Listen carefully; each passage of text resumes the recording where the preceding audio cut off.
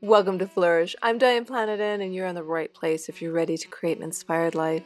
And you do so by working on your own personal development so you can be strong for those you love and mentor and for yourself.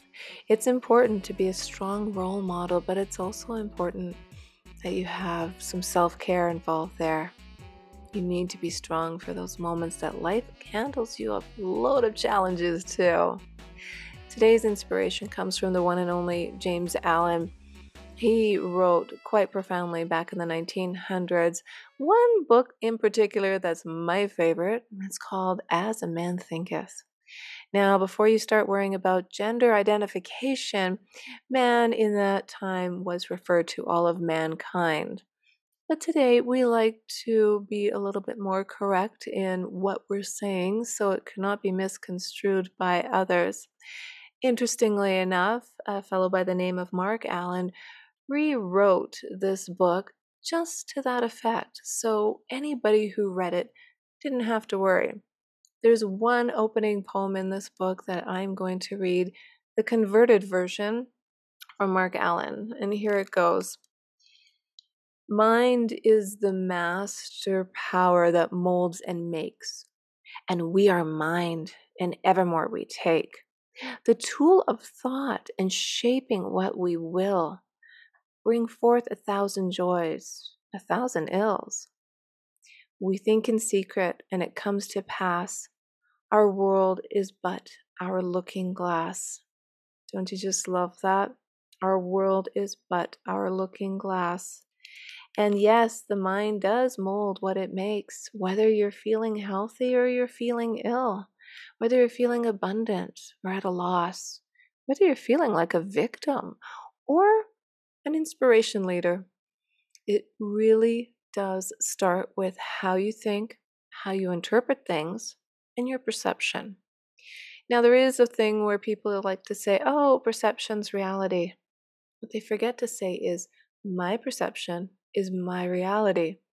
What I think is what I choose to think. So, if you're feeling less than, take a look at what you're thinking, what you're saying to yourself. There's so many thoughts that go through our minds each day. It's almost overwhelming, isn't it? But that doesn't mean you can think yourself into health and happiness and wealth. You also have to take actions. You have to take the steps.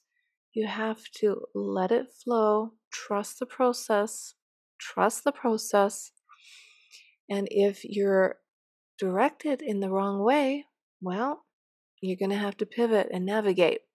And that's why I think it's quite interesting that this book was written in 1902. You know, of course, there's a lot written in Buddhism about this as well, and scripture. And I read everything from any denomination. I think it's quite helpful. There's one chapter in particular in this book that is entitled Thought and Purpose. I'm just going to read you the first paragraph. Until thought is linked with purpose, there is no intelligent accomplishment. With the majority, the bark of thought is allowed to drift upon the ocean of life. Aimlessness is a vice, and such drifting must not continue. Who would steer clear of catastrophe and destruction? Aimlessness is a vice. And we have all kinds of distractions, don't we? So you have to ask yourself when you read books like that, and let me tell you, it might be a short, small book, but it's a big read. Because with each passage, you need to stop and think and digest. And that's also why I like to buy paper copies of books, because I like to highlight, make notes, use all my cognitive abilities to really absorb all the little meaty parts of a book. And each paragraph gives you a moment to reflect.